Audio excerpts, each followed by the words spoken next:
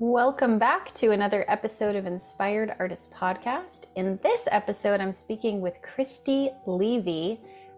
This episode was interesting in its content, of course, because Christy is a channel and psychic medium. She can find lost objects. She's really cool to chat with. She has such cool perspective on life, and I just enjoy talking to her in general, but she lost connection during our chat, so we had to switch to telephone. So you'll see my face as I'm listening to her on the phone. You can still hear her, but you won't be able to see her face while she's talking. That's just in the last few minutes for her to finish a story, but most of it was, what we're used to here. So if you're listening to audio only, you'll just be able to hear that it sounds a little telephony, but nothing will have changed substantially for you. All right, so before we get into the podcast, please, if you're listening to this, leave us a review on Apple Podcasts. The really cool thing about this is that you don't have to really do anything for it. If you have an Apple ID, you're already logged in, you just click on the review thing. You have to scroll down past the episodes, and kind of in the middle of our podcast page is a way to write a review and to also review it. We really appreciate that because it helps other people find it. And if you're watching this on YouTube, please like the video, subscribe, leave a comment, let me know what you thought about this episode or others. And I look forward to hearing from you. All right, well, let's get into the episode. Here we go. I probably won't edit it though. Okay. Unless you're like, oh my God, don't put that down. And then Gary will be like, well, that was the best part. Right. That was part of the show. So anyway, like everybody does, I went through this whole worthy, and it's just something you can't prove. You have to take their word for it, right? That you're unique. But I was doing some automatic writing, and as I was writing, it started to switch to the third person, which I love when it does. And I flipped the page. I have a notebook in my hand right now. Flip the page over and just wrote, "You are worthless." Huge on this page. And I'm thinking, wait a minute. That's my inner self writing to me. And it kind of freaked me out. Yeah. What? And I went through some conversations with a couple friends. I talked to Gary and started getting this idea that day that wasn't a limiting belief at all. So Gary had to hang up with me to do Joshua Live. So I got on Joshua Live and I asked the first question, and it was that I said, I get the feeling it's not a limiting belief, but can you walk me through it? And Joshua took me through this whole iteration on worthless and worth everything. And if you haven't heard that podcast, no, I haven't actually. Remember that? Then I know the title of it, and I know about what it was. It was like October of 21. Okay. Once I heard that from Joshua and I went through that thing, it let me off the hook so much. Like I started saying, okay, wait, I'm worthless, worth everything. I'm funny and boring, lazy and driven, right? I'm everything. So then I stopped beating myself up for having a day I just wanted to be lazy or something. So, or being an overachiever and staying up till 3 a.m. working on a presentation that had to be perfect, right? I just let myself off the hook for everything. And it was a month later that all the other stuff started happening. Exactly a month, Thanksgiving. So if you haven't heard that podcast, that's why I have my notebook out, is just in case we come up with stuff that I need to do. I'm going to send that to you. Listen to it. I think it might hit you now, even if you it and we went right over you, you'll hear it. Wow. It changed everything for me. That For those of you who missed the beginning of our conversation, we were talking about the limiting belief, I am not valuable. That was just something that came up in a coaching session a couple weeks ago, I guess now. For me, just a really interesting one, because I'm seeing like the playing out of that belief in so many different ways. But one of the things that I came to that I thought was sort of paralleling what you were just saying was like, this idea of like how we even, it's almost like you realize that you're asking yourself like too limited of a question. Like you're not, like you're not even able, you're not going to be able to see this. It's like that thing of like being the vibration of the question rather than the answer, I guess. But Yeah. well, I noticed this when people talk to me about spirituality all the time, where I'm like, someone was telling me about her experiences yesterday. And I'm like, what you think you want from this is not what you're asking me. And it was so difficult to communicate. Like there was no way to communicate this. But but it's like, you're not valuable. Well, the way that we attribute value is so bizarre. Right. Like you're not making enough money. You're not, like, well, I'm not an object, so I'm not valuable in the sense of an object. Right. No. Yeah. Or, I'm not valuable because I'm not worth your time. Well, maybe you don't think you're worth your time. Maybe you're not giving yourself any time. Why would you give me time? Right. Like it's just so, there's so many prisms that we're looking distorting everything through, Right. I'm not valuable if I gain 50 pounds. Right. I'm not valuable if I get gray hair. Right. I'm not valuable if I go bald. I'm not valuable if I don't make enough money. Whatever it is. That has nothing to do with it. Those are external factors that are just distractions. It's very challenging when you grow up with a value system that says to you, these things are important, that, just from the media and everyone else, not even necessarily your parents, but that's what's valuable. And if you're not perceiving, and it's subjective, so you're not perceiving that you are, it's a challenge. It's very challenging to prove it. Oh no, I am valuable. Well, how? Because by these measurements, I'm not. Right? Yeah. And then when you stake your claim on like, oh, well, I'm valuable because, for you, it's like, because I'm a fantastic medium, because I'm psychic, because I'm a good mother, well, then when you lose that, like, what if you are not psychic tomorrow? You're not valuable anymore. Right. That is such, to me, one of the paradoxes of our life, right? This God paradox, almost, if we think we're aspects of God. It's it is that outside image. And that's something that white light all the time. When someone sends me an email, and I get a lot of wonderful emails every day. Thank you so much. Or I heard this video, you were great. Just all these accolades from people, and, pats on the back.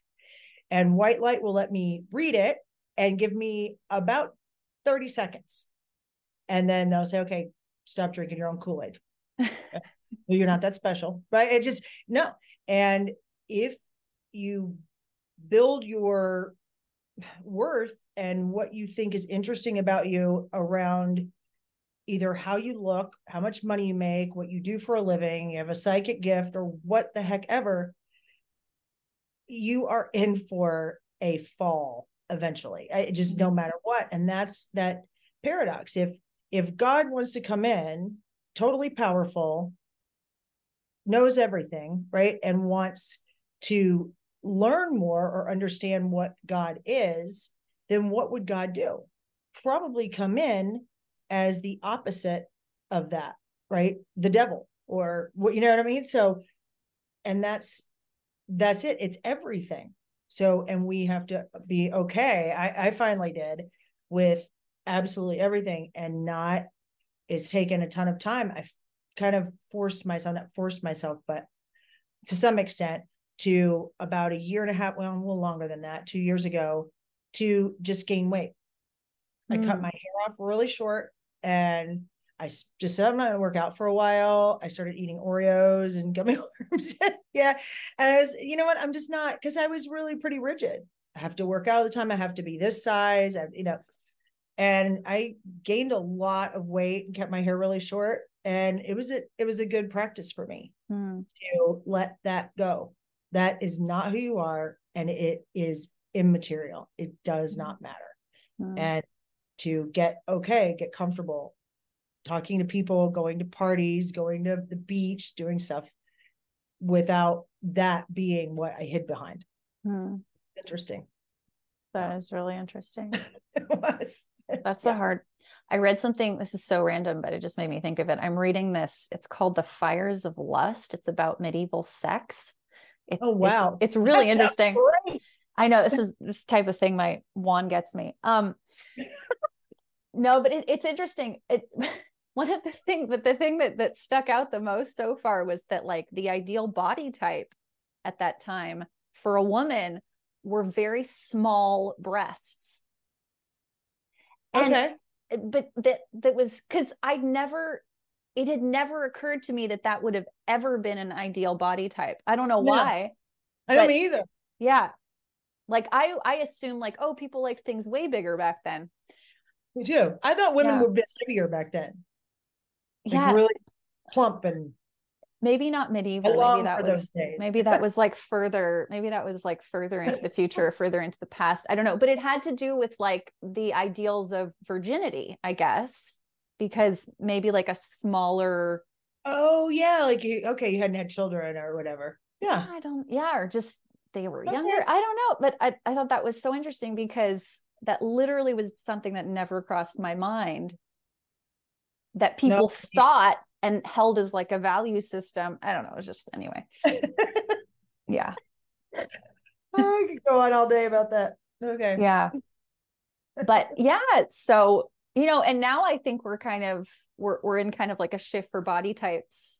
Totally. I mean, not just like for women, but like for men wanting to be women, for women wanting to be men. I mean, just we're in this whole like flux right now.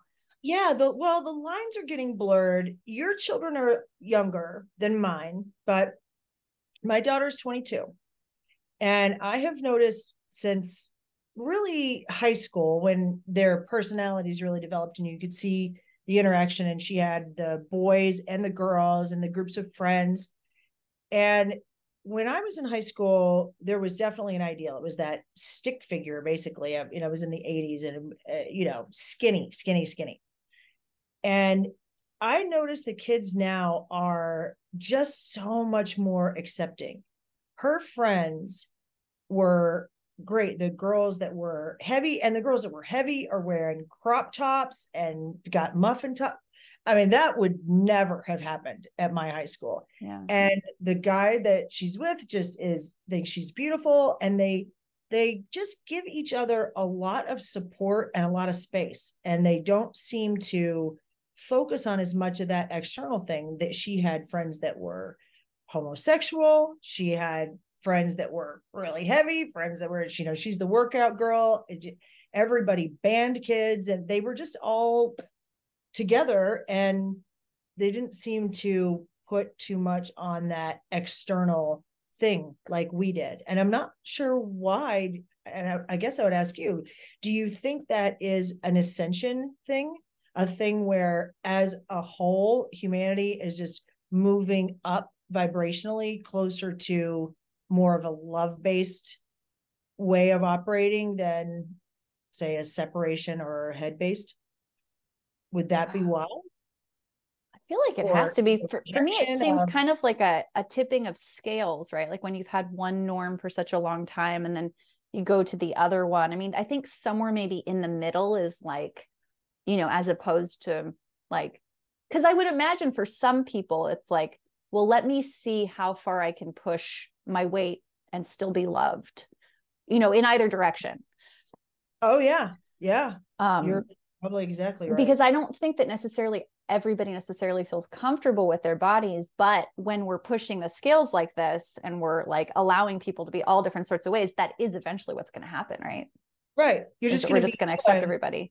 Right. Just accept everyone. And it doesn't say anything about you. Right. My father was a wonderful guy. He passed away about 10 years ago, 12 years ago.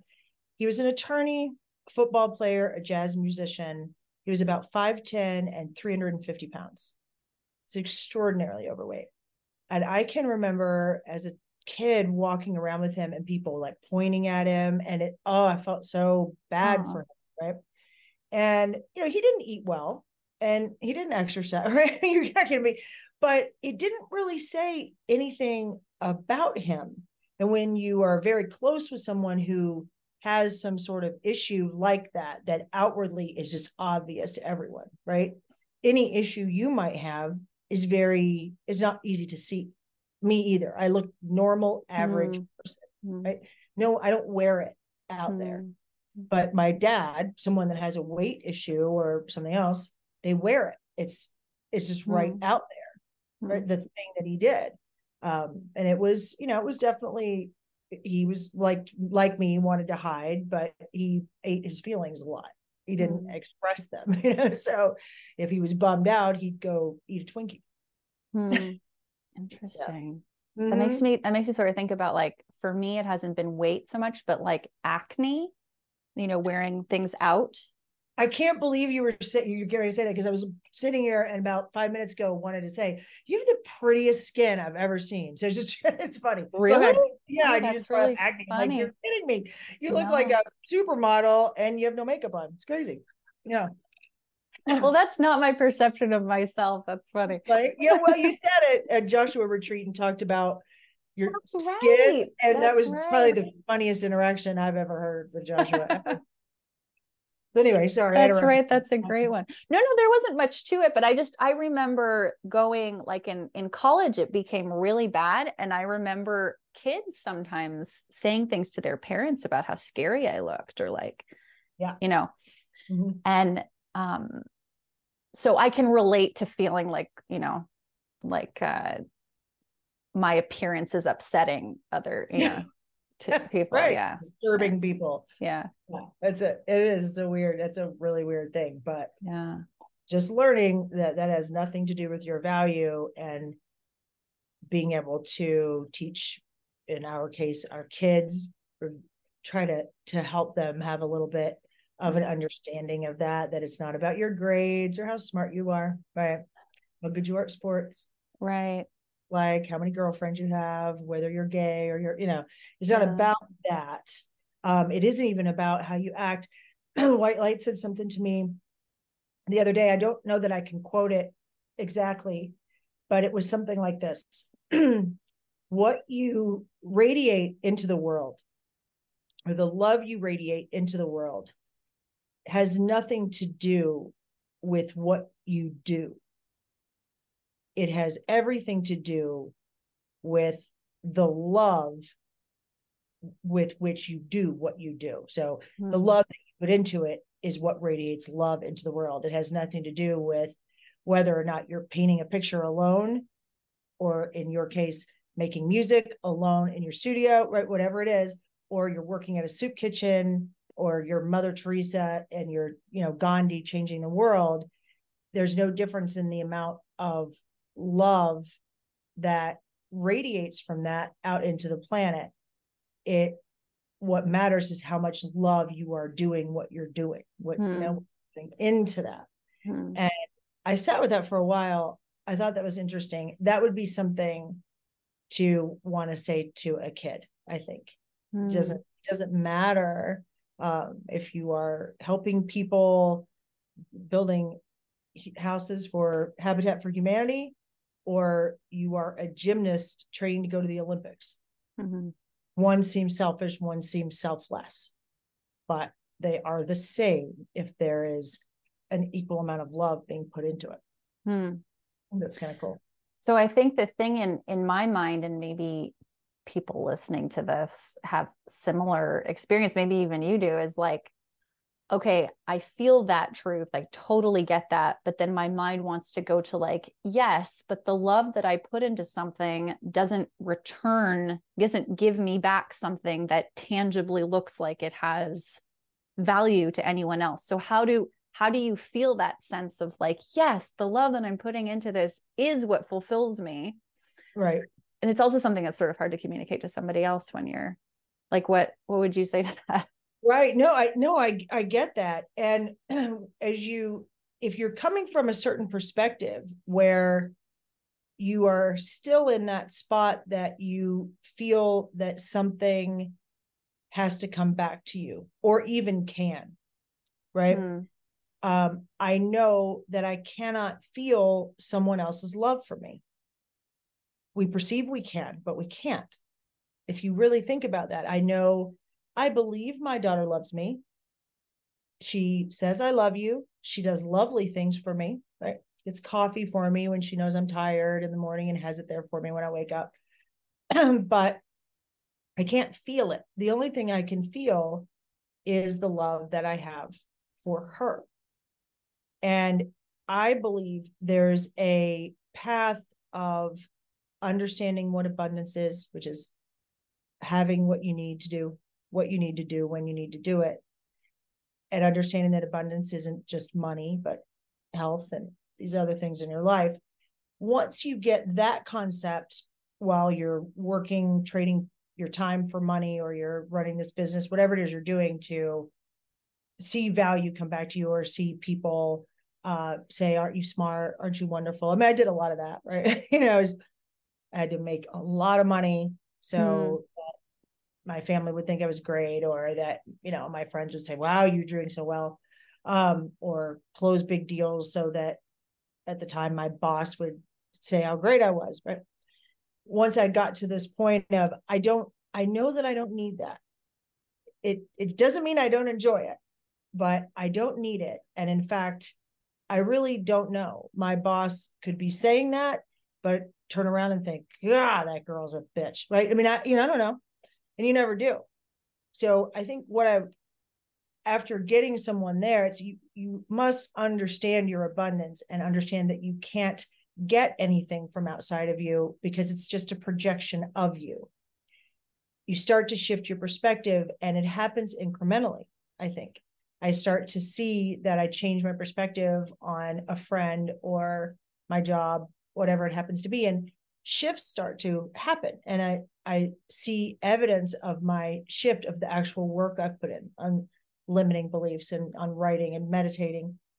And little by little, then I understand, if I'm doing something and I'm pouring love into it, and it's not returning accolades or money or something like that back to me, that really has nothing to do with it, because it doesn't have to come through that avenue. Right? My financial abundance can come from anywhere. It doesn't have to come from what I'm doing. We tie that together. And so in my case, I turned down interior design projects and lost my other career because of COVID, and just to do this work little by little. And I wanted to do it, and I was getting busier. I was getting booked up doing readings, but it wasn't even close to what my income was before. Even if I did 8 readings a day, which I could not do. I was too exhausted. I can only do, 3 a week, maybe. But I was getting booked up, and I just kept saying no to things and trusting that, you know what, it's going to be fine. It's going to be fine. And I'm doing it full time now. I'm living on less than half of the income I had in my former life. But I understand what that is. There are some beliefs that I have around it. I'm still shaking some of that. I get a lot of feedback in the form of like new, friendships, getting closer with you, and that kind of stuff that I can't get any other way. This is it. So I would say to them, look at what you are getting out of it. You might be missing something. You could be missing something that's showing you how valuable what you're doing is. Pay attention to how you feel, and then keep your head on a swivel, because your abundance, those sorts of things, the love, the adoration, the money, can be coming from other avenues, because the universe can do that. It doesn't need to, because you give it out, flow it right back through that stream. So does that make sense? Yeah. That's what I would say. It's a long path to get to it, though. I think there's some basic understanding somebody has to have before you can really answer that question, I think. Yeah. Well, that's something I'm working on right now, I think that is, I've sort of narrowed it down to like this feeling, like I can actually feel the feeling of I am not valuable, like in my body where it Yeah. exists. Um, and I actually, oh, this is really trippy. I realized that like my family constellation growing up, I have completely replicated it on a large scale, like the characters, so like the you are not valuable, this is what's valuable is like was all playing in my family dynamic, that um so yeah, I'm really I really appreciate that insight because it's really helping me see things more Yeah. clearly. Oh, wow. That is another thing about this, doing this work, that one, actually doing it. So many people say, oh, well, I do this in my head or whatever. I don't have time to meditate. Look, if you're not going to put a pen to paper and do the stuff, that's why I loved the boot camps. The first really spiritual course I'd ever seen that actually had an experience of writing, answering questions and writing it. But if you're to do the meditation and do that stuff, what you're doing, and then you get coaching, you do another class, you stick with it, and you follow this stuff all the way through, it starts to happen like that. There's stuff that is so hidden from you, and we can't see ourselves. You look in a mirror, but the mirrors we have are each other. Mm-hmm. So We're looking in a mirror all day long.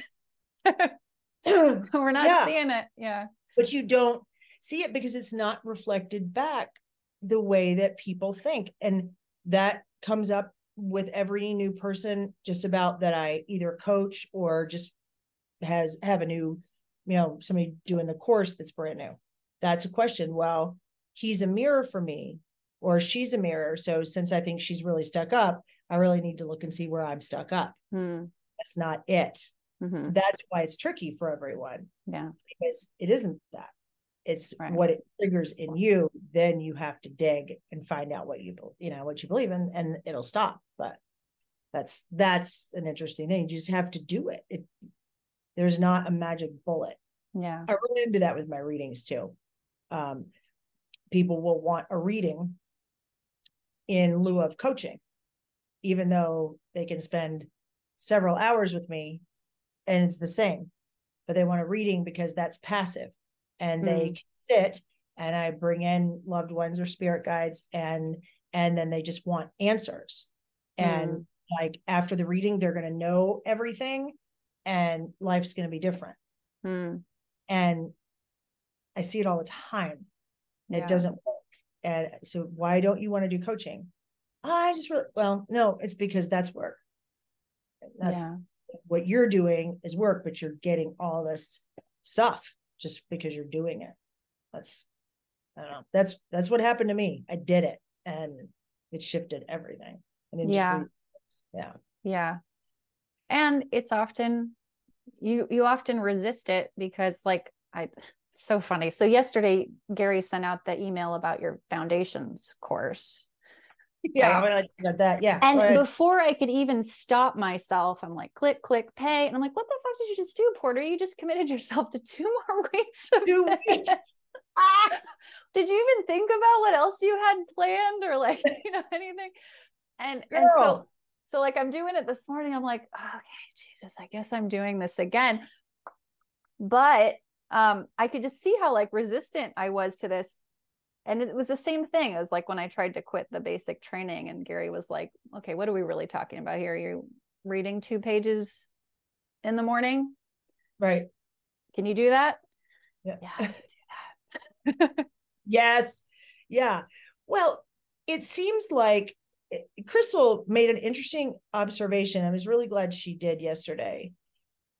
She said, it seems like everyone would think, and it would seem like, and she said, and I think you think so, that the boot camp was here and that you're getting backing up, going easier and easier and easier.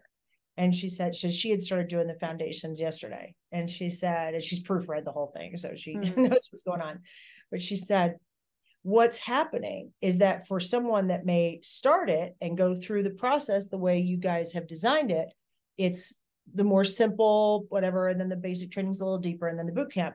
But she said, for me, going through this, I've been crying the whole time, because what it's doing for me is I had boot camp, then I did basic training and went deeper. And this is even deeper. And she said, I don't know how that's working. And that's because it's channeled. I don't either. I didn't know that. But that's the experience that she's having. And that's the thing about you, like click, click, click. I know why your inner self was just mindlessly making you click. Yeah. Because it's a whole nother way that this flows, that this came out, that I really think you're going to see stuff you've never seen before. I don't know for sure. I'm just doing it for the first time with you, but I channeled it, but I don't get it when I channel it. I'm just. Right. Well, No. already in I think it was the second or third paragraph that I read, something came to me that was like, I can't remember what it reads exactly, but it's like, there are things that you've explored in other lifetimes that you don't need to anymore. And I was like, oh, that made a lot of sense for me. Well, I'll just tell you. Okay, so you're the only person in my life that greets me and says, "Hey, beautiful." Like literally, that word is not used in my life. And oh my God. and I have longed for that a lot, because that's something that, like, my mother made such a big deal about my brother being all the time, but never said anything about the way I looked. So I always just assumed, okay, I'm the talented one, he's the attractive one. I went on through like and I realized the whole acne thing was like a whole part of that. But, oh yeah. But I realized I was like, because I sort of do more in this, like, okay, I'm a woman incarnation in this life, but I'm not a supermodel. And that seems to be like the thing to be if you're a woman, right? Right. But it's such a stupid desire, I feel like, because I really wouldn't want that. Like I can look anyway. So when I read that, I was like, I'm having trouble like feeling, valued for like the more subtle things that I do. If I were like overtly, like nobody could take their eyes off of me, I can't even imagine the limiting beliefs I would have about my value, like, thank God that's not my experience. I've probably done that. I probably Exactly. don't need that. You Anyway, don't that was need just that. my whole process with that sentence that I'd never really registered before. That was kind of a cool moment. Well, it is. And yeah, well, you came in this time. It's so funny that I guess everyone just sees things differently. If I'm describing you to someone, to me, you're like a prima ballerina. You're that girl, right? I can see you all beautiful in the little, outfit, Swan Lake with the flowers. That's what you look like. And I would bet $1,000,000 if I've described you to 5 of my girlfriends, and then I said, and here she is, they'd go, oh, exactly. And this whole look, but it is a thing to be really sort of grateful for, and that's a perspective shift. When you read that and you said, oh, okay, that's good, I don't need that. And it is a good thing, because I know a couple of women who are my age now, and I'm a bit older than you, but they were stunning. Stop a clock, quiet a room when they walked in, stunning. Yeah. And that has ended to an extent, right? Their eyes think they're beautiful, but can now go to the counter at AutoZone, where the guys used to trip all over themselves fighting to take care of her. And then they'd go out and they'd put the wipers on her car forward, do all this stuff. She's waiting there for 15 minutes. Nobody's paying any attention. Right. Right. And so 2 friends of mine, and it's a very intense time, and it's an intense conversation, because they don't understand how to get anything done anymore. They don't know where they fit. They feel invisible, and they really have no worth in the world, because they're postmenopausal, their hair's graying, they've gained a little bit of weight, they have wrinkles, they can't, look like, go to the club in a mini skirt and halter up anymore. And they are lost to a large extent, and trying to reinvent themselves at, mid 50s. I would not want that. So there is that paradox again, right? You are beautiful. You are gorgeous enough, right? Is that's what I've always thought. Okay, my parents gave me decent enough looks that I could do something with, but not so good looking that I didn't have to do anything. And that's the so glad now. You were a model though, weren't you? Isn't that how Yeah. Drew first your yeah. Yep, I did. Yeah, it was body stuff. It wasn't because I had this gorgeous face. It was all bathing Budweiser, it was all bathing suits, lingerie, that stuff. I'm only 5'5", so yeah, it was that career. But yeah, that is he had posters, or one poster on his wall that once we got together, I had it in the original photograph in a frame. And he said, what are you doing with that photo? I said, that's me. He said, oh my God, I had that on my wall. And then there was a billboard blocks from his home where he grew up. That was me on the billboard for a couple of years for Valley Fitness. And he said he used to drive by it. One day he looked at it, he said, I'm going to marry. That's like the girl I'm going to marry. Like, it's going to be like that. Yeah. It was me. So yeah, that crazy. That's so crazy. It's one of those weird synchronicities. We all have them. You pay attention. Pay attention. White Light says unimaginable life. And I've got all these unimaginable stories. Wait till you read the Foundations Day. Yeah. Where it's the unimaginable day. But Crystal, again, she's kind of the oracle here. She just says something and drops the mic. But she said, I was thinking about it in meditation. My life's always been unimaginable. And I'm just now recognizing it. And I said, yeah, White Light wrote that a couple of days ago. Nobody had seen it. That to everyone, your life has always been unimaginable, but your perspective is so low that you can't see those things happening. You don't know that they're happening all the time. You start to raise your perspective, you start seeing them. And then it compounds, and there are stories nobody will believe. Never in a million years. I wouldn't. Somebody told me that you are lying. You're lying. But that's it. there was this exercise that I don't know if it was Josh or if it was Gary, but that, do you remember he just typed it in the boot camp Facebook page and was like, okay, your assignment is to write a letter to yourself from your inner self.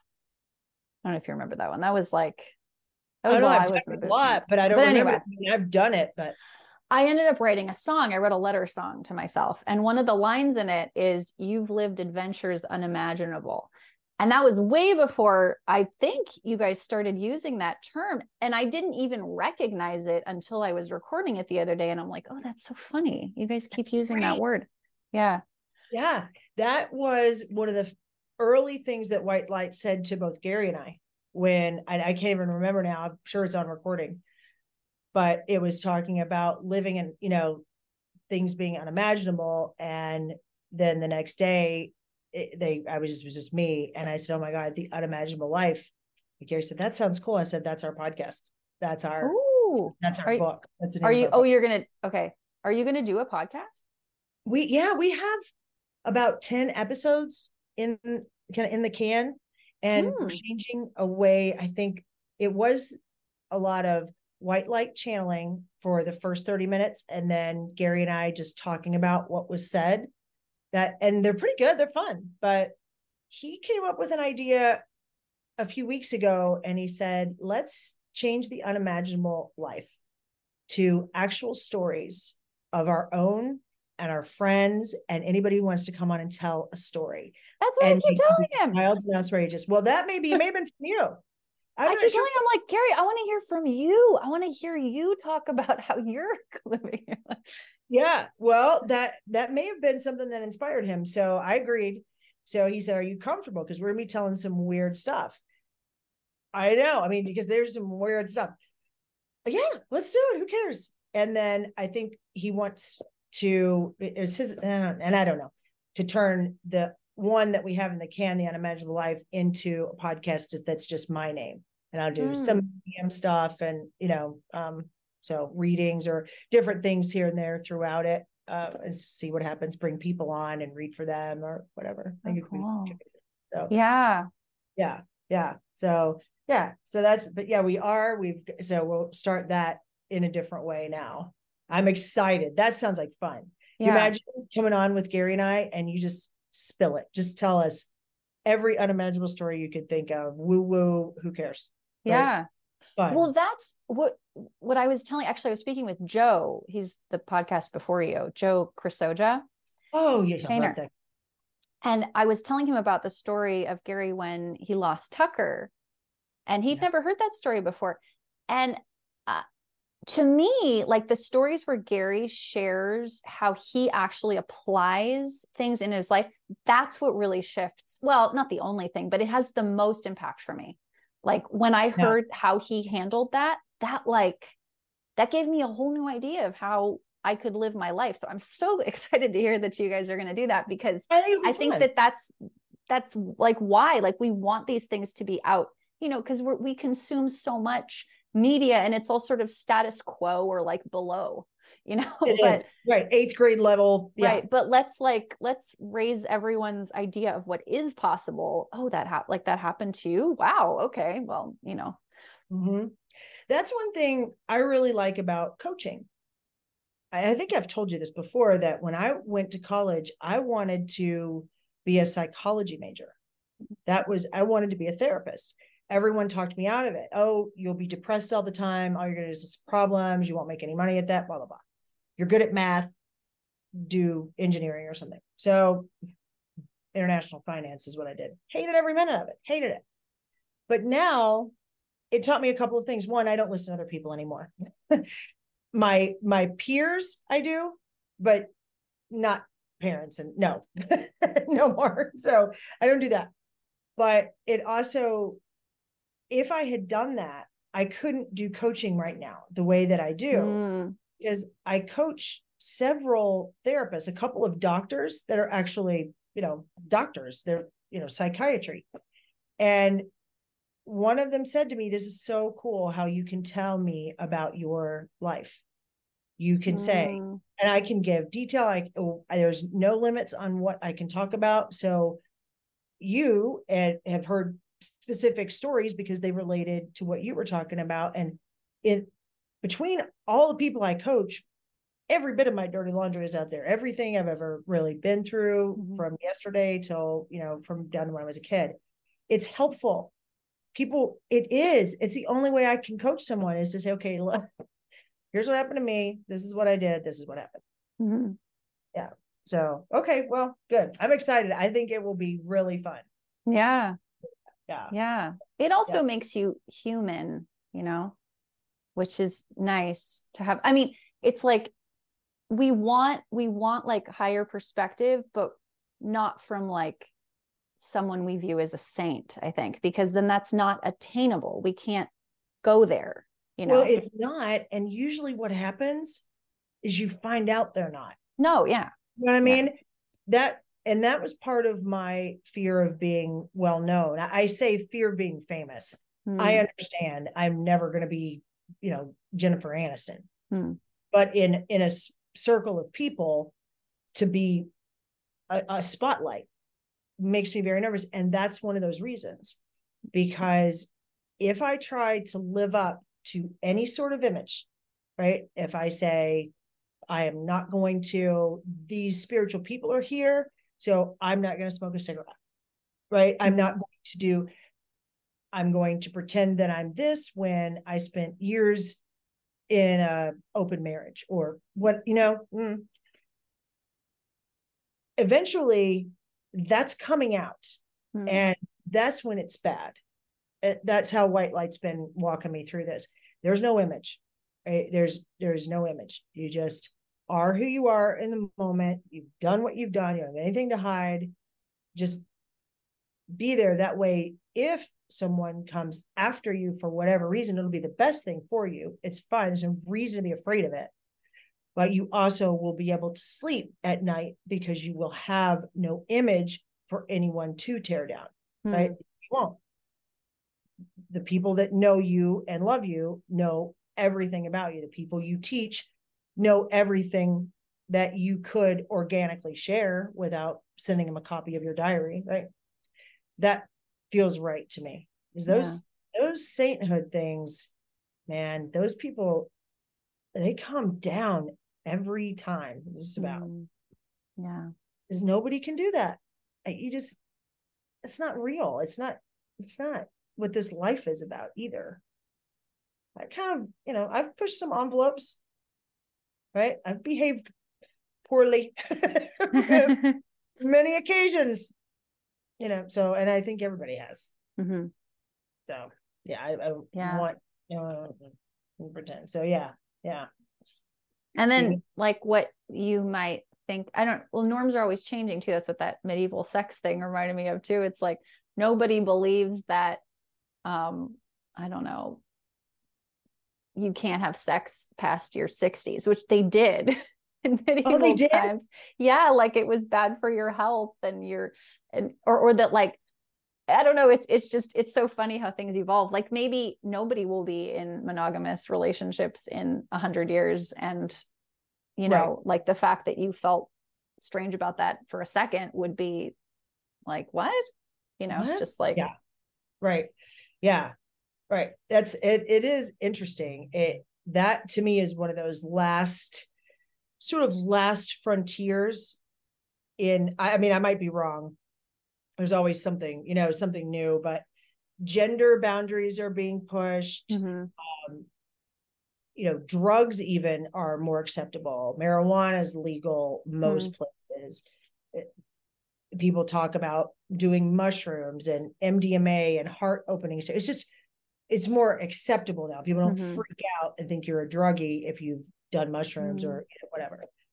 But that idea of marriage and that committed relationship that is so based in fear and control that it's insidious, because we think it's one of those blind spots. And it hit me even with the way I've been in my 25 years of marriage to Drew, very open relationship. And even then, not too long ago, I realized I don't think that someone loves me unless they're in fear, which meaning I don't think that someone loves me unless they are afraid I'm going to leave, or they're constantly doing things to, want me to stay. Like, let me put a ring on your finger. Let me make it, sign here, because I'm going to make it really hard for you to get away from me if you want to. Right? I'm going to make it really hard. You're going to have to go through the legal system. You're going to have to give me half your money, right? All that stuff, just for you to get away from me. And I've realized how much that feels like love to me. And that I don't think I love someone else unless I'm wanting them to say words like forever, right? I'm wanting them to say, oh, no, right, I'm not going to leave. Wait a minute. I think, well, I don't know everything, but I think that's the opposite of love, maybe. That's control. Yeah. Being able to say, I love you, and I love every minute with you, and I think you're magnificent. And if you decide in an hour that you are taken off out the door, I absolutely bless you. I know there will be someone else and something else for me, and I would never want you to be somewhere a minute that you didn't want to be there. And feel that. I've been working on it a lot, even given the relationships, the way I've done them. So you mentioned that to someone. I mentioned it on a coaching call to a girl who was talking about texting an ex and it being inappropriate. And I just simply said, why? And the audible fear on that call of people that have a very high perspective and do this work, everybody was like, Christy, how could you say, if it's obvious she's married, right? How could you do that? I didn't say she should do it or shouldn't. I just asked why it felt inappropriate to her. Yeah. That's the question. I think that's that last frontier of moving from fear and control into complete love and acceptance that as a society we will likely get to. It doesn't mean people won't still commit in a way, but I think eventually for us to be there where it's this loving and accepting thing, that institution of signing a contract forever is going to have to not be there. Yeah. You just, that it's, makes no sense. Well, I mean, it evolved from a practice of ownership. It wasn't a love agreement. So it's not, it's funny because we sort of like want to transform it into this like beautiful ceremony. Not that it can't be. I mean, you can make anything be beautiful, but like its origins are in, the family owned the lady, the girl, and now the husband owns the girl, and the girl can't own anything herself. That's why she needs a man. The man dies, she owns nothing. She needs another man to own her. It's like his brother has to marry her. Or like what? It's crazy. Yeah. I looked up the definition one time of husband. Have you ever looked it up? No. Manager. And then the following words are particularly in a financial sense. Husband. Really? Like from the origin of the word? Mm-hmm. Yeah. So you've heard the term animal husbandry. Oh, right? That my God, husband, I've never put that's what that damn word comes from, girl. Husbandry. Oh my God. Right? Isn't that funny? Wow, that is crazy. And this is another thing. You are, I mean, certainly not my age, but approaching an age where the word boyfriend and girlfriend starts to sound. I can't. Yeah, I won't let Juan call me his girlfriend. I'm like, what else partner. is it? Husband and wife sounds nice, but partner. Yeah, I know that's the only. But then, partner's also kind of unclear. Like, I didn't know forever if you and Gary were dating because you're also business partners. So I was like, wait, am I just misunderstanding this word? Right. I know. So that's if Juan walked up and you and I are at a party and I just met you and you said, "This is my partner, Juan," I would say, "Business partner, life partner." I would. That would be my question. And then you my lover, you could say. You would believe this stuff around here we've all gone through because everyone's like that. Chris is dating, he's single, Crystal's single, right? And we're talking about it and coming up with the words. We have had like milk coming out your nose laughter. Hilarious coming up with words because it starts like that. Okay, partner, lover, right? And then old lady, lady friend. I mean, we've come like, oh, and it gets worse. I go, no, you know what? You guys go back to boyfriend and girlfriend. All these nice words are working at all. But it makes these sound like they're 15. It's terrible. Yeah. He needs a new word. Yeah. What's a French word? Just use the French words. Oh, you know what's really funny is in French, there's no distinction between friend and girlfriend or boyfriend. Oh, really? Well, or you could say like my little friend, mon petit ami, ma petite amie, but it's still like diminutive and silly. Oh, okay. So it's still goofy. Copain, copine, which is like a childhood friend you would have. Like you wouldn't really. Right. It doesn't feel adult. It's interesting. Yeah, but I love that you won't let him call you your girlfriend. I get it. It's such a weird thing. Actually, I don't care if he calls me girlfriend. I just don't want to call him boyfriend. That one's worse. Weird. Yeah. Girlfriend seems to fit. It's okay. Right. Yeah. But to say that 45-year-old guy is your boyfriend is utterly absurd. It just sounds absurd to me. Yeah. It's my judgment. That's my judgment. Well, you wouldn't call. I mean, we went through that whole thing where we didn't want, your boss to call you girl, right? They have to call you a woman, but still there's no, but you can't say woman friend. I don't. Yeah. Right. Yeah. Language, new words.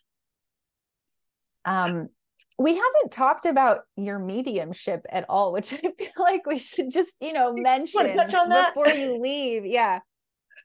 What? We haven't been, I don't even know how long. Oh my Lord. Yeah, it's been. I can talk to you at the time flies. Our coaching calls are like that. You've said, do you have after this? And I looked down, I'm like, oh my gosh.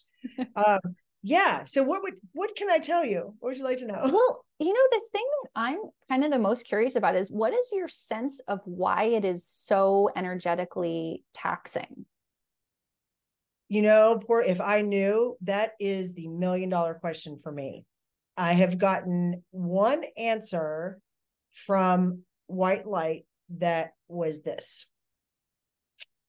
When I go to read for someone, and for them to be able to hear the message. One of my abilities, apparently, and we joke around about it around here, we call it purple power, is to, I don't ask me how I do it, I do not know, is that I can raise someone's perspective a bit, right? Now, I can't take them, but I can lift it up. And when I do a reading for typically the person I'm reading for to hear what's happening, I have to hold them up or they just won't hear it. Oh, okay. And I do notice that if I read for someone who has a particularly high perspective, right? If I read for Gary, Chris Morrison, I've read for. If I read for, there's a handful of Joshua people that I've read for, I don't get a bit tired. I don't have to. I don't have to hold. But I can't tell that I'm doing it or not doing it. I really can't tell. Right.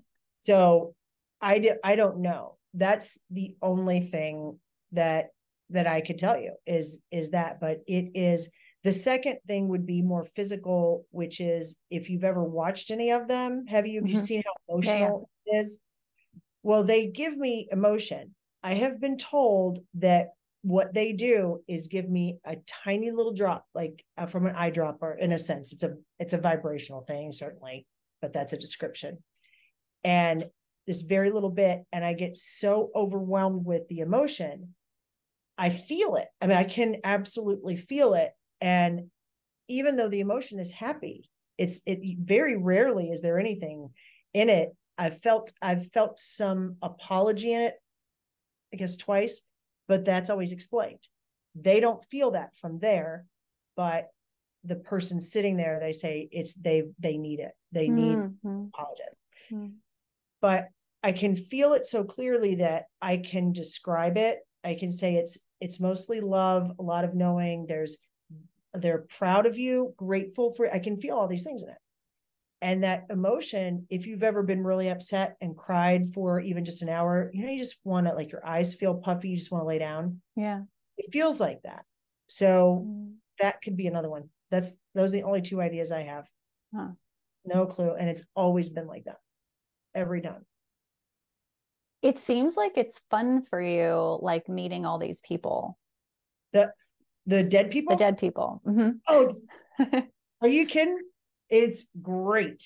Yeah, it is. It's so cool. I can't speak to anyone that I knew in life, even if I just met them or something. I can't get them in life, or can't get them now. But some of them come in and have so much personality, are so flamboyant. It's an absolute blast. It's a blast. It's really fun when I'm reading for someone that I like, a friend or someone I love. That's awesome, because I don't know these people typically, right, at all. And a lot of times they haven't told me anything about that part of their life. It's just not something we do. You haven't sat and told me all about, people that you knew that were, they're dead now. Right. So that's fun. And to get the little nuances, secrets, or some things that they'll tell me, it's fun. It's really fun. And I've had some famous ones too, which has been cool. I had David Bowie. Gary was telling me about that. Did he? And Williams and Chris Farley. I've spoken to all three of them. And Tom Petty. And I can't tell you, but any more than this, I feel like I know them so much so that if you were to ask me if you said, "Oh, Christy, have you ever met Tom Petty?" I would tell you yes. It would have to be, but I mean, the caveat is he was already dead, right? They're so clear and poignant, and the questions that, Gary will ask, or whoever happens to be there, that I get answers to. I mean, a specific address, their childhood address, and these people, I'll have to go looking it up. It's really funny. I feel like I know them. I honestly feel like Tom Petty is a friend of mine. Really not, but in my mind, he is. I love that.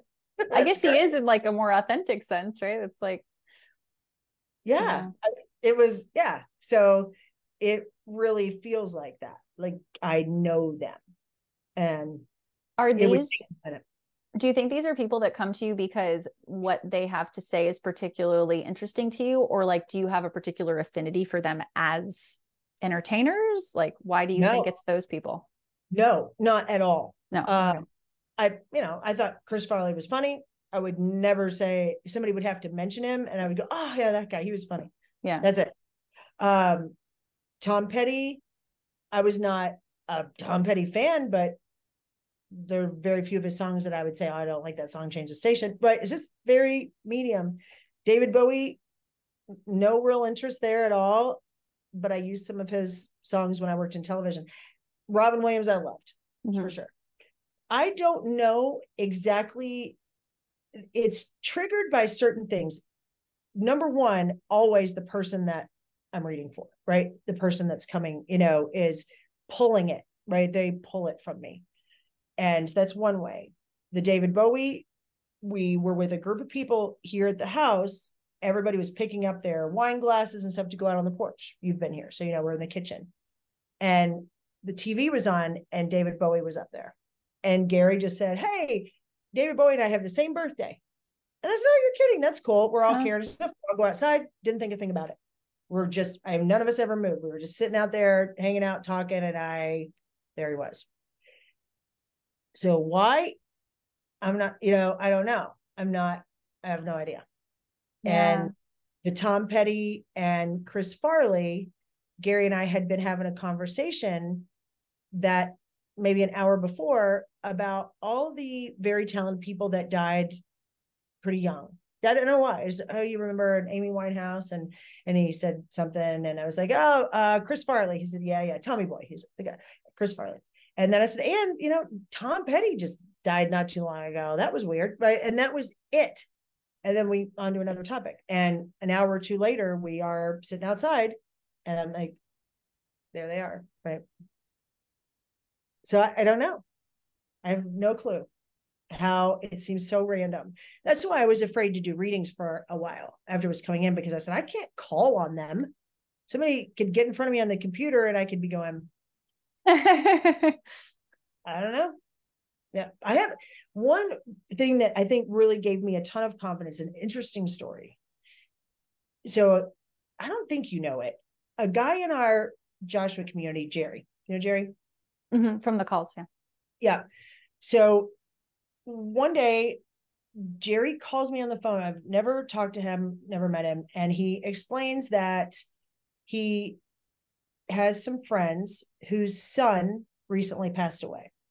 And he wanted to talk to me about it. And he tells me this story. The story is that the kid is 14, and that his name was Peter. And that he committed suicide. And I said, stop. If the guy is going to commit, you can't tell me information about him that clogs me up. And he said, oh, I'm sorry. So I said, I don't feel comfortable with a family who's lost a child. That was early on when I still felt like a lot of responsibility. Like, what if what if I don't hear it right? What if I don't get it right? I mean, this is their family and they're trusting me. This is their kid. What if I say blue and what he's really trying to say is brown? I could really screw them up. And it was too much. It was so much responsibility to me at first that I was completely self-imposed. I had a lot of that. And so it was hard to do those readings a lot at first. But so Jerry tells me, I stop him. You can't do that because it'll mess me up. I start doubting. If I know too much, then I think, it just makes a mess of it.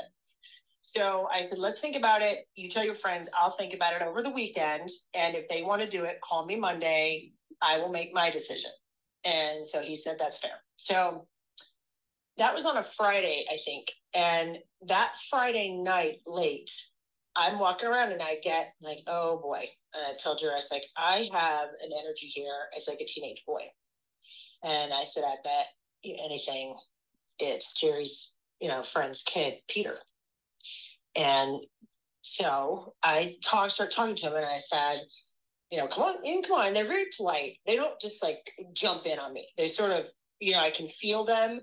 And typically the first thing I can feel is gender and age approximate. I don't know why. I just can feel that. So I said, you can come in. So I said, are you Jerry's friend's son, Peter? And he says, no, my name is Pierce. And I said, oh, okay. So okay. All right. So you're not Peter. And I'm thinking, I don't know any other teenage boys that would have passed on at all, like her friends, anything. So I said, so you're not Jerry's friends, the 14-year-old that committed suicide? And they get this like stomp of the foot. I'm 15 and a half. Like, okay. Pierce, 15 and a half. So I'm like, it's not Jerry's friend. And wow. So he gives me some other things, mountain biking and some, very interesting, a little story and some other things.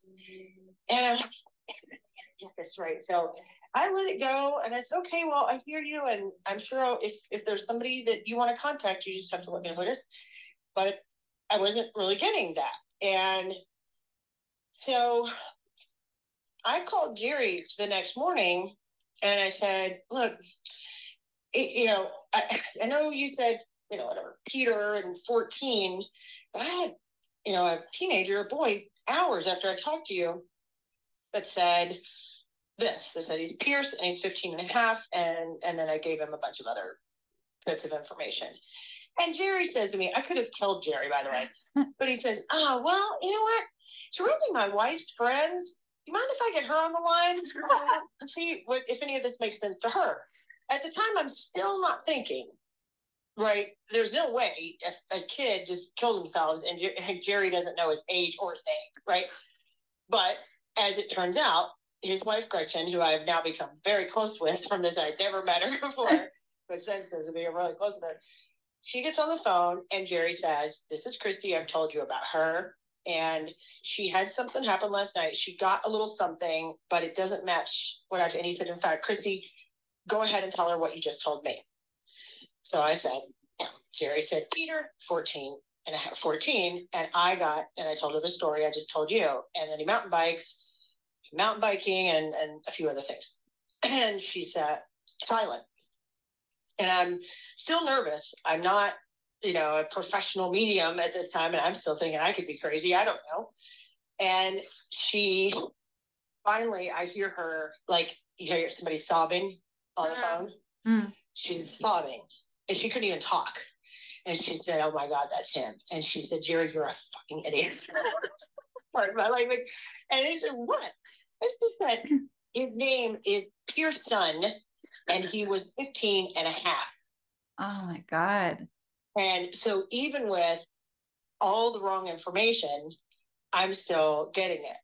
That's why I think if you're not close to me and you don't know the stories, the people that are really close to me are like, you're insane. Like, it's crazy. It's so, and I've got a lot like this.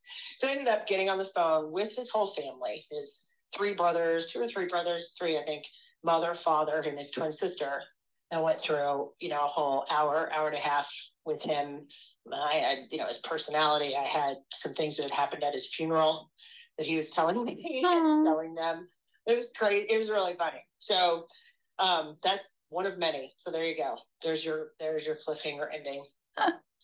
Thank you for sharing that again. Cause I was like, oh, we can't end it before we hear the end of that story. We got disconnected. It seems like it's almost more convincing though for the family. Like, you had the wrong information and you were able to actually find his actual name and his actual age without someone telling you. So they were totally in. Once Gretchen called the mother, who is one of Gretchen's dear friends, and said, look, Jerry called that medium. And he told the medium that it was a friend and the kid's name was Peter and he was 14. And she called us and said the only, that she had a child come in, but Pierce.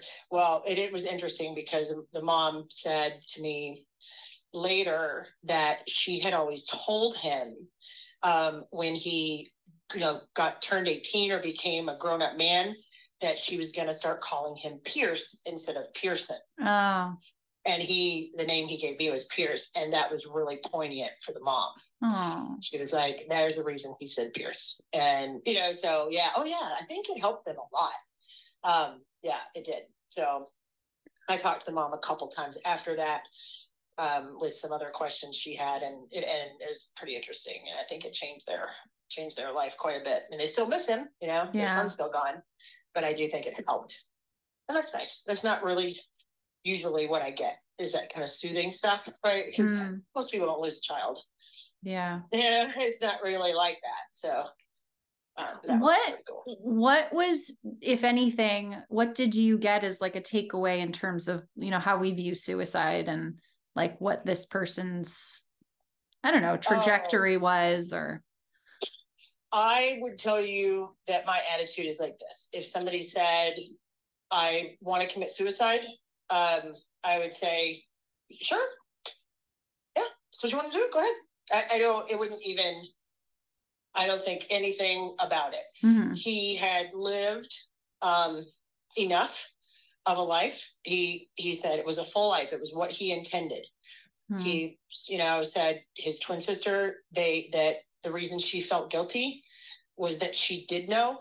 And what she was saying was, I should have known, right? We're really close. Mm. And he said, you didn't consciously know, but the reason you feel guilty is that you did know. It was a plan we had. Mm. And I fulfilled it, and so did you. And there's nothing to feel guilty. I'm right here. I haven't left. I'm showing you guys I haven't left. So I don't think I have a completely different view on death now. Yeah. Anyone that I've talked to, I talked to one girl who I still don't know why, other than she said I was the closest contact she could that might run into her sons, but she had been murdered, and she showed me where her body was. And walked me there or whatever. Drew and I got on Google Earth, and we are pretty sure we found it, but I couldn't deal with it. It was too much for me. I was like, I can't. But I asked her, do you want me to go, to the police? And she said, no, it doesn't matter at all. But in case they want it, in case, you find that they want to know, or you run into one of my children, just tell them that this is it. But I asked her what happened, and she said, oh, I don't know. She was already walking away from it before she ever felt anything. Yeah. So, I just think it's every death is a suicide to some extent. White Light has told me before that if I tried to commit suicide, I think Joshua has even said this to Gary before too. You could go try and commit suicide right now. If it's not your day, you will not be able to do it. Mm. So you can't go before you're supposed to, and you are not going to be here 1 second after, the time that's it. And there's a moment. Yeah. And that's the one. And you have options through your life to say, I think, I think I'm ready now, and you can go, and that will be arranged. But it's really, it's really picked. And then it's as people go, like some of their resistance, or say they really want time for their family to get used to the idea. So they'll get a long illness, rather than just getting hit by a bus. Yeah. Or, they think it's better for, they don't want to put burden on their family. They don't want to do whatever. So they'll, have a car wreck. Whatever. It's just really, I sound like I think it's conscious. I don't.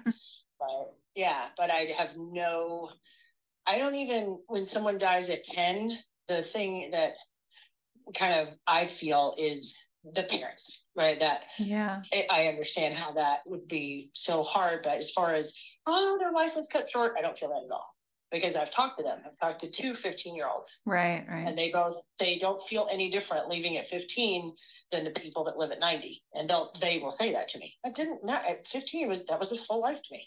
Right, that's fine. That's what I wanted. I was done. Okay. Yeah. Wow. Interesting.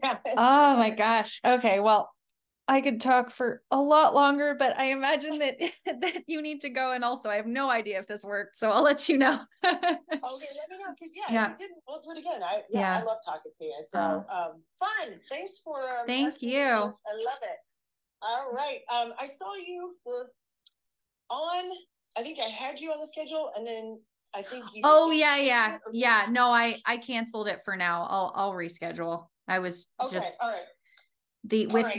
With the new 2-week thing that we have, I was just like, I think there's just a lot going on.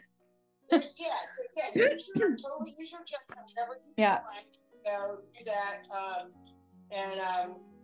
When we're like private again, I really do want to hear how that whole thing, shook out. So yeah, that was a crazy story. Yeah, I'm definitely still integrating, and well, I don't know, integrating or processing. I'm not sure, but yeah. Anyway. All right. Thank you so much. Oh, thank you. This was fun. I love you. So fun. Love you too. After QLT is over. Okay. Have a great time. Bye. All right. Okay, Bye. wait, before you go, please leave us a review on Apple Podcasts. And if you listen to it on YouTube, you can just leave a comment there. Make sure to subscribe. This really, really helps the algorithm know that you are enjoying it and allows other people to find us. So we thank you, and we'll see you in the next episode.